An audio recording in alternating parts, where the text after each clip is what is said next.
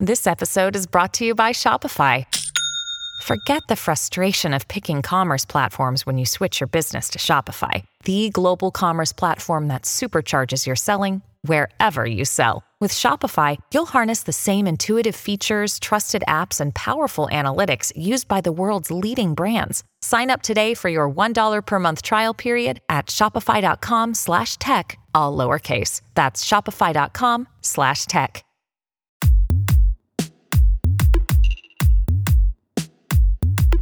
Hello, this is the 7th season premiere of the Fiction Nonfiction podcast from Literary Hub, where we believe that every issue in your social media feed or on the evening news has already been tackled somewhere in literature. I'm Vivi Ganeshananthan, also known as Sugi, author of the novel Brotherless Night. And I'm Whitney Terrell, author of the novel The Good Lieutenant, and as far as we know, actually, we don't know at all if our books have been used to train AI or not. It's true, we don't know. It's October 1st, and about a week ago, The Atlantic published a searchable database of a dataset known as Books3. That database includes about 183,000 pirated ebooks used to train Meta's generative AI, but Books3 contains more than 191,000 books. The ones in the database are just the ones with locatable author information. So so Books3 would imply that there's some other... Yes. Correct. Books 1 and Books 2. Oh, I'm going to be in Books 1, I think. I mean, there's a lot of data sets probably floating around out there, I would guess. And who knows what is in them? Well, who does know what's in them? Can we find someone to talk to? You know me, I like to find someone to talk to. So it seems like outside of the people who built them and the companies that are using them, not that many people know that much about how this works. But for my money, the person most likely to find out is Alex Reisner, a freelance writer, programmer, and technical consultant. I'd have to agree with you. Alex is the author of 3 recent Atlantic articles about Books3, including the searchable database that we're betting every single one of our listeners who has published a book has used. Been seeing a lot of posts about that on Instagram. We're thrilled that he's joining us today to talk about his reporting and what's to come as the Authors Guild and others pursue lawsuits to protect authors' rights. Alex, welcome to the show. Thanks, Whitney. Happy to be here. So I want to talk about what's ahead for writers with AI, but first I want to back up a little bit and talk about how we got here. The Books3 data set was out there, but sort of unmanageable, difficult to deal with, and for several months before you started writing programs to sort and understand it. Can you explain what that means? What is the pile, and how did you go from there to ending up with a database that everyone can actually easily search? Yeah, so the pile is an enormous set of data used for training AI systems. It includes things like all the text of Wikipedia. There's an archive of philosophy papers. There's a bunch of documents from a European Parliament. There's the full text of emails sent by Enron employees before the company, before that scandal went down. There's YouTube subtitles. There's just, I think it's around 800 gigabytes of text. And I just want to slow it. I have a question already, which is, how are they choosing these things? Is it because those are things that you can easily get and download there because they're digitized already, documents that are already out there? Exactly. They're readily available. Okay. Please go on. Yeah, and so Books3, same thing. It was readily available. There was a collection of pirated ebooks that had been circulating on BitTorrent called Bibliotic, and someone took that collection, turned the books from EPUB format into plain text, so they could be used for AI training, and that just started circulating among independent AI developers. I came across it, and it was, if you can just imagine a giant text file with where each line is the full text of a book. So hundreds of thousands of characters per line. And it's a whole book. And I just kind of scanned it and I saw a book, I think it was by Ta-Nehisi Coates. And I was like, okay, there's like real recent and important books in here. This isn't just kind of self-published or, Shakespeare, like out of copyright stuff. These are recent books. What else is in here? And so I decided to try to extract title and author information for all the books. And so what I did was wrote a program to detect ISBN numbers in the text of the books. And then I used an ISBN database to look up, I got the titles, authors, publisher names, languages, the years they were published, just a whole bunch of metadata. And then I called the Atlantic. Okay, I have to ask this. As a former... I was wondering about the order there. Like, were you like, I'm pretty sure this is a story I would have maybe called before I did all that work, but good for you for trusting yourself. I was just curious. I was driven. I had to know what these books were. I mean, wait, so you said languages. Are there like, I assumed, and I should not have, but like, are there non-English books in there? There are 99% English, but there are a bunch of books in French. There's a bunch in Danish, German, some other language. There's some Chinese and Japanese as well, I believe. But yeah, 99% English. And did you end up calling the Atlantic because Ta-Nehisi Coates was the first? Why did you decide to call the Atlantic? And I say this as someone who worked there. Yeah, the Atlantic just seemed like the right blend. I guess it was the slightly political, the Atlantic is a somewhat political publication, and this felt like a political finding. And I knew they would take it seriously and take it. I think it was important for me to choose a magazine that had a really rigorous fact-checking process, because this was an extremely complex technical process. I didn't want to explain all the technical ins and outs of it, because no one would read it. Right. So I just wanted that to be taken care of by the authority of the publication. Oh my God. That makes sense. Now I like am just imagining your fact-checking process. Holy shit. I can only imagine. Anyway, so you've written about what's in that database, which includes everything from travel guides and self-published erotic fiction to novels by Stephen King and Margaret Atwood, who also wrote a piece for The Atlantic about her reaction to this, and a number of previous guests on the show, including writers like Rebecca Solnit, Megan O'Rourke, George Saunders. I mean, I am naming the smallest fraction. And I was really fascinated to learn that Books3 is 2/3 fiction, which surprised me, given that, I mean, the actual market is dominated by nonfiction. And so I was wondering why that was, what the robots are doing with all that fiction. I asked this in the most simplistic way possible, but I mean, what kinds of learning or algorithms are emerging from that literary data? Yeah, so the way AI works, it doesn't really extract like facts or information as much as it extracts expression from the text. You can think of it as creating a giant map of like all the English words and showing how each word is used in relationship to others, how often they appear near each other, how often words, it's basically the proximity with which words appear in English text in general.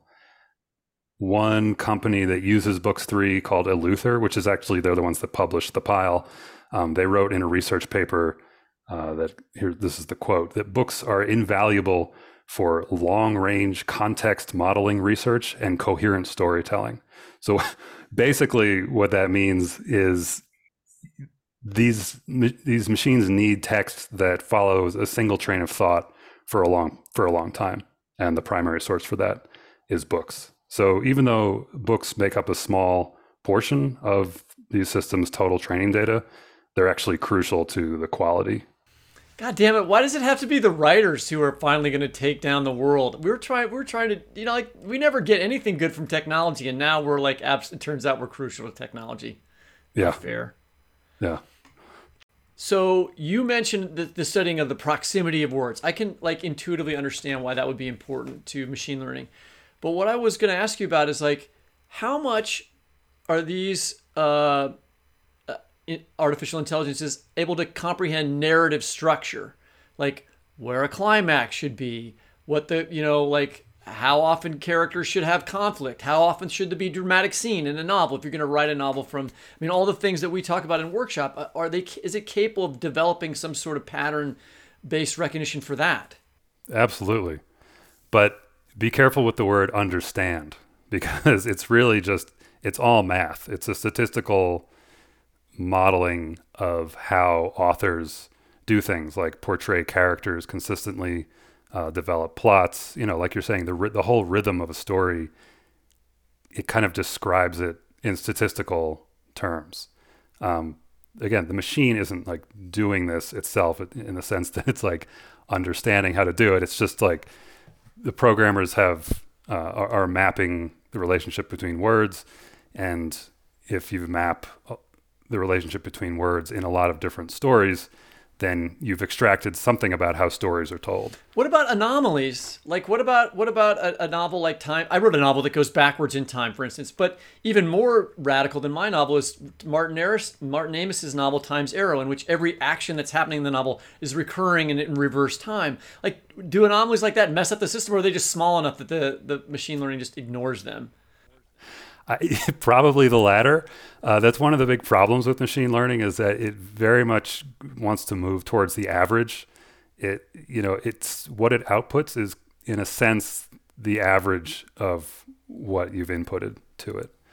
It can obviously talk about specifics, but the way it creates prose is very much an average. It's like some people describe it as like autocomplete on steroids.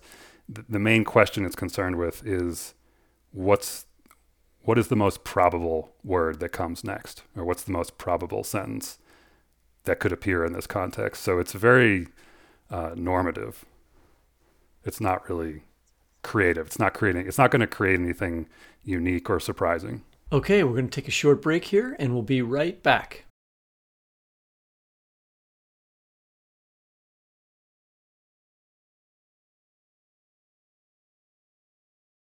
Right. And then, as you were pointing out in your reporting, right, it's important to understand what's in these databases, because like there's so many data sets that are also left out, and then these things will be presented as normative, and maybe they will be biased in ways that we don't necessarily understand. I'm thinking also of the fact that I'm teaching an undergraduate class right now on reading and writing novels. And I mean, my students were sitting around a couple of weeks ago, like making graphs of narrative action on the board. They were like, oh, here's the x-axis, here's the y-axis. And I mean, what you're saying is sort of the same, like that they're sitting around graphing us, which is what I have them do with published work to understand how it is moving. Yeah, that's an interesting comparison. I mean, the level at which the machine learning systems are graphing the language is so much more fine-grained. It's really at the level of word as opposed to structure. And I think if they are able to sort of generalize to structure once they've mapped enough words.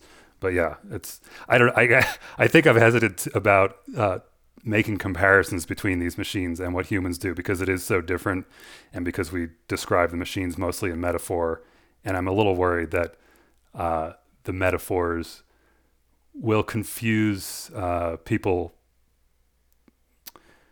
will give people the wrong impression about what these systems are actually doing. I suppose that makes sense. That makes perfect sense. I'm anthropomorphizing, and I shouldn't. Yeah, exactly. It's very hard not to. Yeah, I mean, I don't know. I'm sitting around thinking about robots, and that is like a facsimile of a person, and but that's not actually how this is working. So I appreciate that distinction of language, and I will try not to have any more metaphors. Well, I mean, what you're saying about normative, that's where, like, in just in terms of literary fiction, I just sort of think it's not going to matter, because literary fiction is not supposed to be normative. Now, I can understand how it might matter for writing an episode of Chicago Fire, or like, a mainstream sitcom or something like that is supposed to sort of like fit a template, right?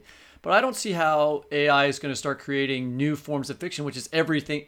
Every time you write a new literary book is what you're trying to do. Yeah, I mostly agree with you. I think there's a few things to potentially worry about. One is that it will get better, and it's not strictly, well, that's going to be a very technical conversation. It will get better. And so it might, there's ways that they can nudge it basically in certain directions so that they can insert, at this point, it's basically like a certain percentage of the decisions that it makes are random. That's very different from intelligent or creative or quirky or something that a human would do. It's just random. But that could lead to something potentially interesting. I think there's a low probability of that. I think it's more of a threat in that it affects the economics of writing. It gives people who publish writing a certain amount of leverage when negotiating with writers. I think that, AI can write things so inexpensively that publishers could get used to just a much lower cost. I think there's a lot of incentive to use this technology, even if it's not very good, just because it's so much cheaper. So Whitney and I are not in the Books3 database, but we were talking earlier about the fact that, that doesn't actually necessarily mean that we're, quote unquote, like in the clear. There's a part of the data set that seems unknown. And there are also, there's Books3, so there's also Books 1 and 2 and other data sets that must be floating out there in the ether. I'd love to be wrong, but what do you think? How many other data sets out there are there like this? Yeah, I'm sorry, you're not wrong. There are a lot of data sets, and part of the issue is that we really don't know how many there are. We know with a pretty good degree of certainty that Google has a data set of about 4 million books, which is basically all the books that they scanned about 10 years ago when they created the Google Books project. So if your book is in Google Books, which both of yours and Whitney's books are, they're very likely being used to train Google's AI products. Does it help any that my first two books, because of a dispute we had with Viking and like ongoing about the terms for their ebooks, like they aren't ebooks. I never sold the ebook rights to them, so I thought maybe that was why. That's interesting. I'm not sure what are they Like in? they've never been digitized. They're hardcover and softcover, but they didn't ever create an ebook. Right, but they're in Google Books. I assume they are. I don't know. I haven't Yeah, checked. I'm pretty sure they are. But I guess with that, yeah. So that's one reason that they're not in Books3. But Google's giant book scanning project, I think ensures that they are in Google. Oh, there you go. You're right. You know what it is in there. I do know that, actually. I want to just say, Sugi, can I just say, like, I feel like there's a weird part of the posting about this that people actually kind of enjoy being able to find their books in Alex's register, and I feel like they're slightly bragging that they got found in there when they're putting it online. Tell me I have a friend who's a playwright who has 6 plays in the data set, and he said he was proud and furious. I feel like I can kind of imagine. I was trying to imagine, how would I have felt? I feel like so much rage on behalf of my friends who are posting these screenshots. And I feel like and I don't know, like kind of when I was reading your stories really carefully, I was like, I think that we're probably in there. I think we're all in there.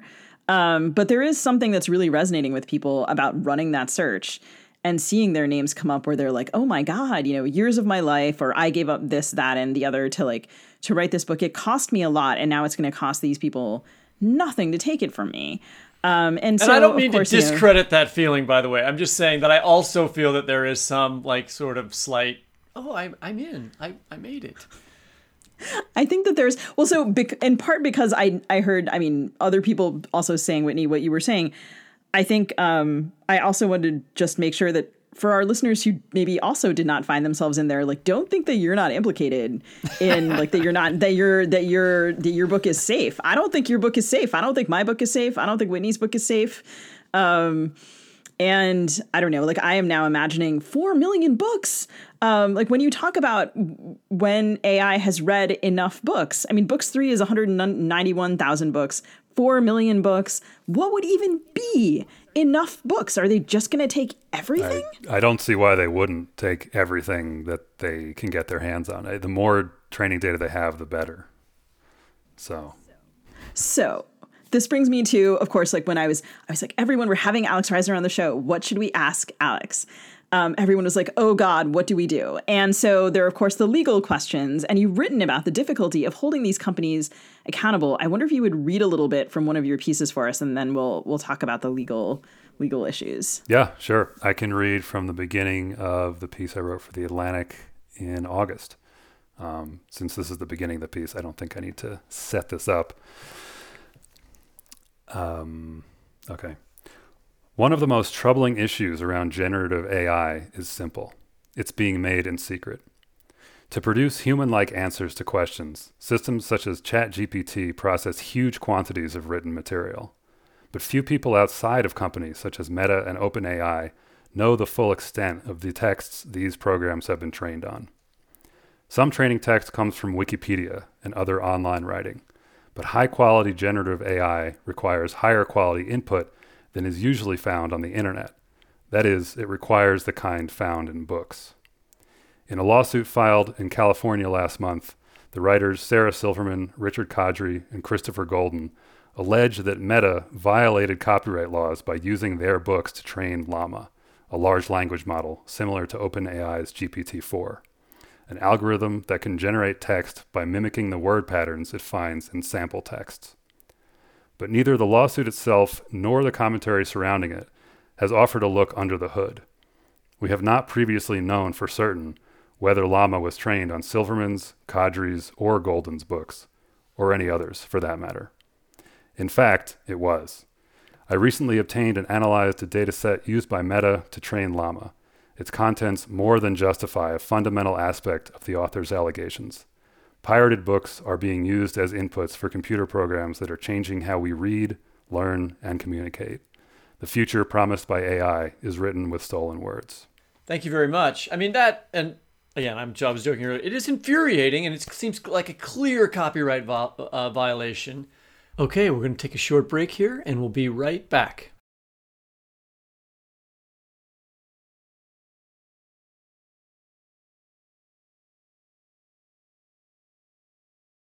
Now, the Authors Guild is currently launching a class action lawsuit against OpenAI, and it seems like there are two issues. First, the books were pirated, as you said, and holding Meta and other companies accountable for that when they're working in secret. And second, trying to create a court precedent indicating that using a book to train AI requires acknowledgement of and respect for copyright. I would have thought those things would be no-brainers, but you wrote that this is not necessarily the case, and it might be a difficult case to win. Why is that? Yeah, so the first issue is that there's disagreement about what exactly large language models are doing. So, I mean, as I mentioned before, this is technology that's so complex, we almost always talk about it in metaphor. Is it really reading books? Is it really learning how to write? No. But what it is actually doing is so complicated that it's hard to explain, and there's really no analogy with anything that humans do. The second issue is really the fair use doctrine within copyright. So that describes cases where it's okay to use copyrighted work. And that's why we're allowed to use samples in music. We're allowed to quote passages from other books. We really need fair use. It's important. But the question now is training AI systems on copyrighted books, is that fair use? But they're not taking a small part of the book. They're taking the whole thing. They're taking the whole thing, yeah. And you're right that is a part of that is one of the requirements for fair use, that you're only taking a small part of the thing that you're taking from. But I mean, speaking of Google, they have no problem enforcing fair use doctrines on YouTube videos. They get really pissed off if you run something that's copyrighted on your channel. Are you suggesting that there's hypocrisy going on here? I am suggesting that. I don't know anything about that. No, of course, it's these are companies that are extremely protective of their intellectual property. They're built on massive numbers of patents and trade secrets, and they don't seem to have similar respect for other people's intellectual property rights. But the fact is also that fair use is an extremely technical subject. Judges can rule in really unpredictable ways. It can be very hard to predict the outcome of fair use cases because there are a lot of requirements for fair use, but some of them turn out to matter a lot more than others. There's the notion of substantial similarity between two works. There's the idea that the use of the work is transformative, not the work itself, but the way it's being used. What matters in fair use really is that human creativity is being promoted rather than stifled. And I think your view on whether that's the case with generative AI depends on how important you think generative AI is and how it works. Is generative AI important enough that using copyrighted materials to build it should be considered fair use? And I've spoken to a lot of lawyers in the course of reporting this piece, and they're pretty split. Some thinks that the writers have kind of knockdown case, but a lot of them think that it's clearly fair use. My God, because it seems like actually one of the subtle things that is going on in their argument actually is metaphor. Like they're almost arguing that it is like reading, but it's not like reading because there's... That's one of the reasons I was reprimanding you before, Sugi, is that all the metaphorical language really, plays right into their plan. Anything that makes it seem like these computers are doing what humans do makes it more likely. It makes it seem more natural that the laws that apply to humans should apply in the same way to these algorithms. Right, and fair use also relies on like the person doing the using's their humanity, oh, my thought is totally gone. Okay, well, I have something. Go ahead. Why is it that the Authors Guild, which I know very little about, but I picture as like something from a Dickens novel in New York in a small office, it's got a lot of cobwebs and not a lot of money. Why aren't the major publishers doing this lawsuit? Where are the big boys? Not the Authors Guild is important, but they don't have as much money as Random House. You're not going to like the answer to that. Well, I have to get the answer anyway. Yeah. As far as I can tell, the publishers are really embracing generative AI. Oh my God. Yeah. They have been using it for the kind of back office tasks that a lot of big companies are using it for, like scheduling meetings, sending emails. They're also using it to find like comp titles for books that they might be publishing. They're using it to generate metadata, all of which sounds like okay, but then it starts to kind of encroach on the book acquisition and editing process when they there's been a couple cases of them using generative AI for cover images for books. They claimed that they didn't realize that the images were AI generated, but it's not totally clear. They're using it for translation and image creation for manga. They're using it to create marketing copy. They're also using it to summarize manuscripts that get submitted, which is a little disturbing because, as we were talking about earlier, it kind of, in a way, normalizes all the text that it reads. And so if you submit like a really weird book, is it going to summarize the book as being kind of weird, or is it just going to make it sound like... So AI is like doing coverage now, which formerly a lower level intern would do, or something like that. Yes. Okay. Fantastic. Yeah.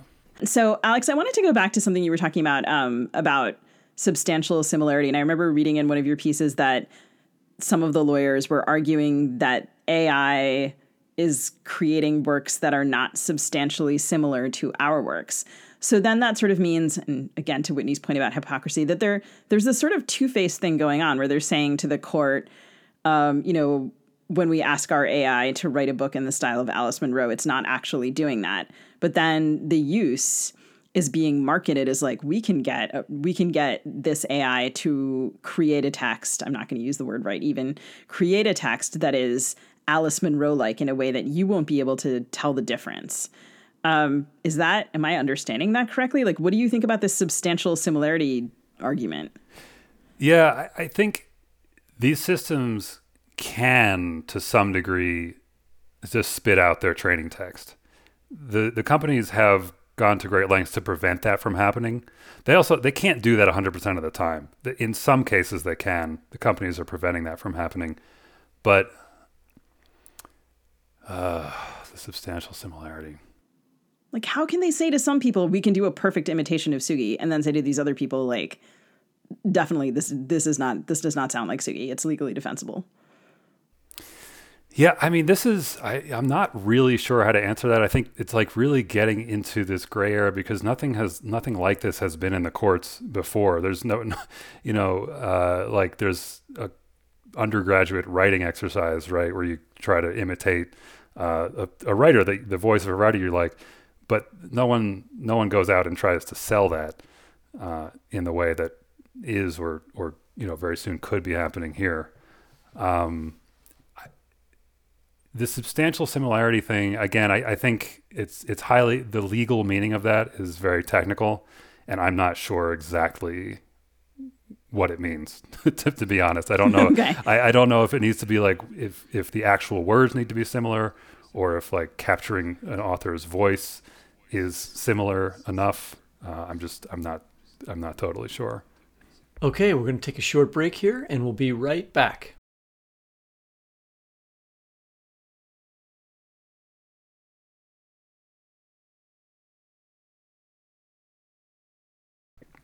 Yeah, and I'm sure there's going to be all sorts of variability in the same way that, like, I don't know, like, are they going to be mapping syntactical patterns or vocabulary or what have you, all of which can be probably mathematically represented, as you were talking about earlier. So to probably the question that all of our listeners would like us to ask, if you had written a book that was in one of these data sets, what would you be doing right now to protect your own work? Because the Authors Guild put out this piece and gave some advice. And some of that advice is obvious, like send letters to the company, donate money to the guild to support the lawsuit. Then some is less obvious, like setting up Google alerts for your book or sending takedown notices when you find unauthorized copies, including like they have a sample no AI training statement that they suggest you put on your copyright page, or like learn how to edit a robots.txt file so you can restrict OpenAI's crawler. GPT bot. I just barely understood the sentence I said.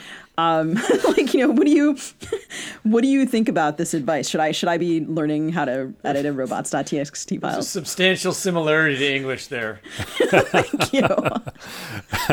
Robots.txt is actually important and may become a key part of this. It's pretty technical, but the quick explanation is it's a file that sits at the root of every website and describes what robots can and can't view on your site, and to some extent how they can use what they view. So a lot of people are now using robots.txt to block GPT bot, right, which is the robot that ChatGPT uses when it scrapes a lot of content from the web for training. So you can do that. I think, but again, that's not going to help with books. That's only with stuff that you put on your own website, because that's the only website where you can control robots.txt. This is really tricky. Even suggestions that seem like they should work, like a no AI training clause in your copyright notice in the front of your book. My understanding is that's not really going to work. As an author, you have a very limited ability to specify how your work can be used. Like, you could put in a copyright notice that you can't read this book on the Sabbath, for example. But in court, a judge is going to say, you can't enforce that. Like, people who buy your book can read it whenever they want. And in the same way, if a judge decides that training AI on copyrighted material is fair use, they're going to say that no author can specify that a company can't do that. So it's really tricky on an individual author level. I think what seems really important to me right now is kind of staying on top of what the publishers are doing. I mean, as I said, they seem to be embracing generative AI. They're staying awfully quiet as all these authors are filing lawsuits. And yeah, I don't know if the Authors Guild is planning some kind of interaction with them. The Writers Guild of America just achieved something that could be helpful with the studios in Hollywood. The Authors Guild is a very different kind of organization. The whole labor situation is very different. But I don't have any great advice other than I think let's try to keep an eye on the publishers and maybe encourage them to keep AI out of the book acquisition and editing process. The Screenwriters Guild is much more powerful and has a much longer history of striking and negotiating with the studios. I mean, authors like us, we're sort of more like professional golfers. We're independent contractors. I don't think people think of themselves as being in a union or guild in that way. And so it may be the time for authors like us to learn how to do that, because it's going to take a collective action to protect some of this stuff, it seems like. So, Alex, you were referring earlier to the guy who made Books3, Sean Presser, who told you that he did it in part to have a data set available to people other than rich corporations who are developing AI. In other words, to kind of level the playing field by making OpenAI grade training data widely available. And as you write, piracy used to primarily benefit individuals. And I have been thinking about this recently because I learned that my work appears in libraries like Z Library.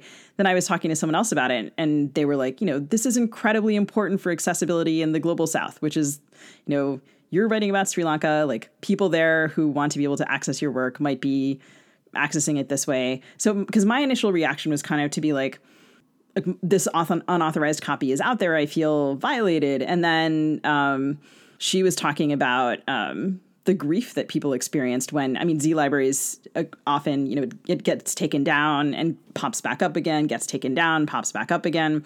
And the sadness people experience when they lose access to some of these things. And I was kind of moved by that story and thinking about my friends who are copyleft activists, et cetera, and who have talked about this kind of accessibility. But now this kind of piracy is benefiting corporations. So, is there a way to thread that needle to kind of stop corporations while adopting anything close to a copyleft perspective? Yeah, it's a really good question. It's pretty complicated. I mean, you're talking basically about how we manage access to this stuff for different people. The situation is really, as I see it, it's kind of a consequence of just digitizing everything, which we've been doing for the past 25 years. There's a sense in which digitization kind of cheapens books. It's like cheapens writing. It turns it into data. They become kind of ephemeral. They spread really easily across the internet. Since the advent of social media, we've seen how companies can scan and mine text for, demographic information about us, like our habits, our brand preferences, and now our writing style, which they can mimic. Things being digital is extremely convenient, but this is the part of the cost of it. So this is the penalty that I have to pay for pirating every single movie I've watched over the last 10 years. Yeah, it's coming back. Whitney. Exactly.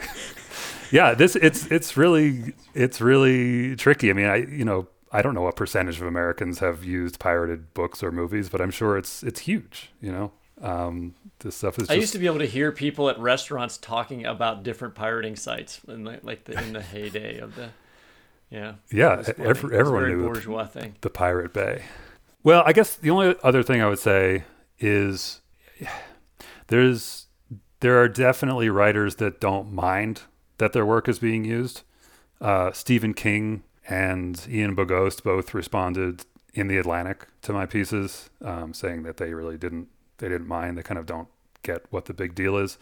So I think the question for people who do mind, or one question is, what would make it okay?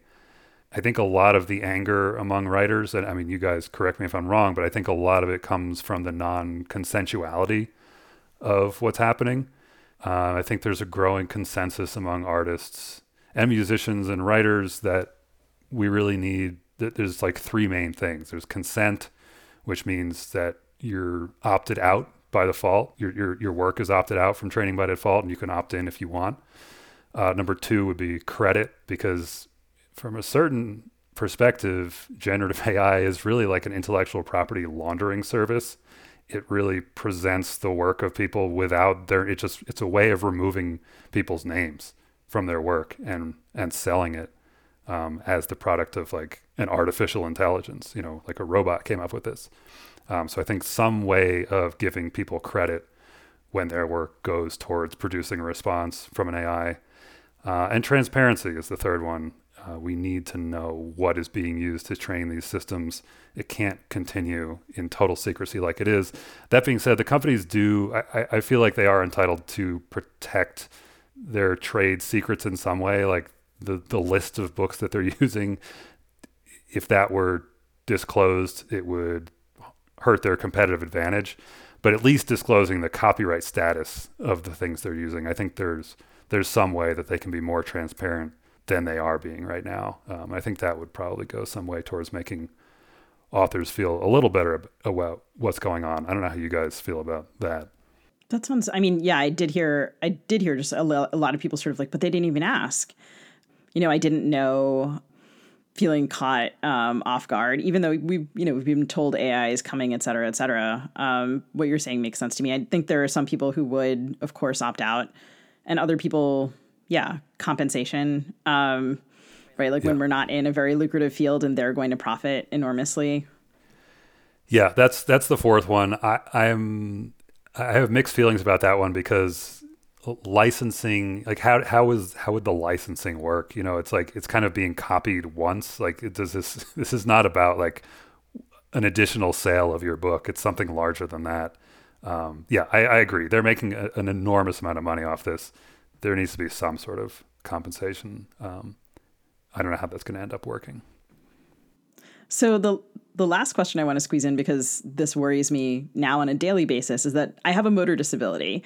So I often am writing with voice recognition, which runs on AI. And I was kind of wondering if everything I say to voice recognition is getting mined. And I assume that it is, which maybe means I shouldn't be using voice recognition to write, which maybe means I'm not totally sure physically how I write.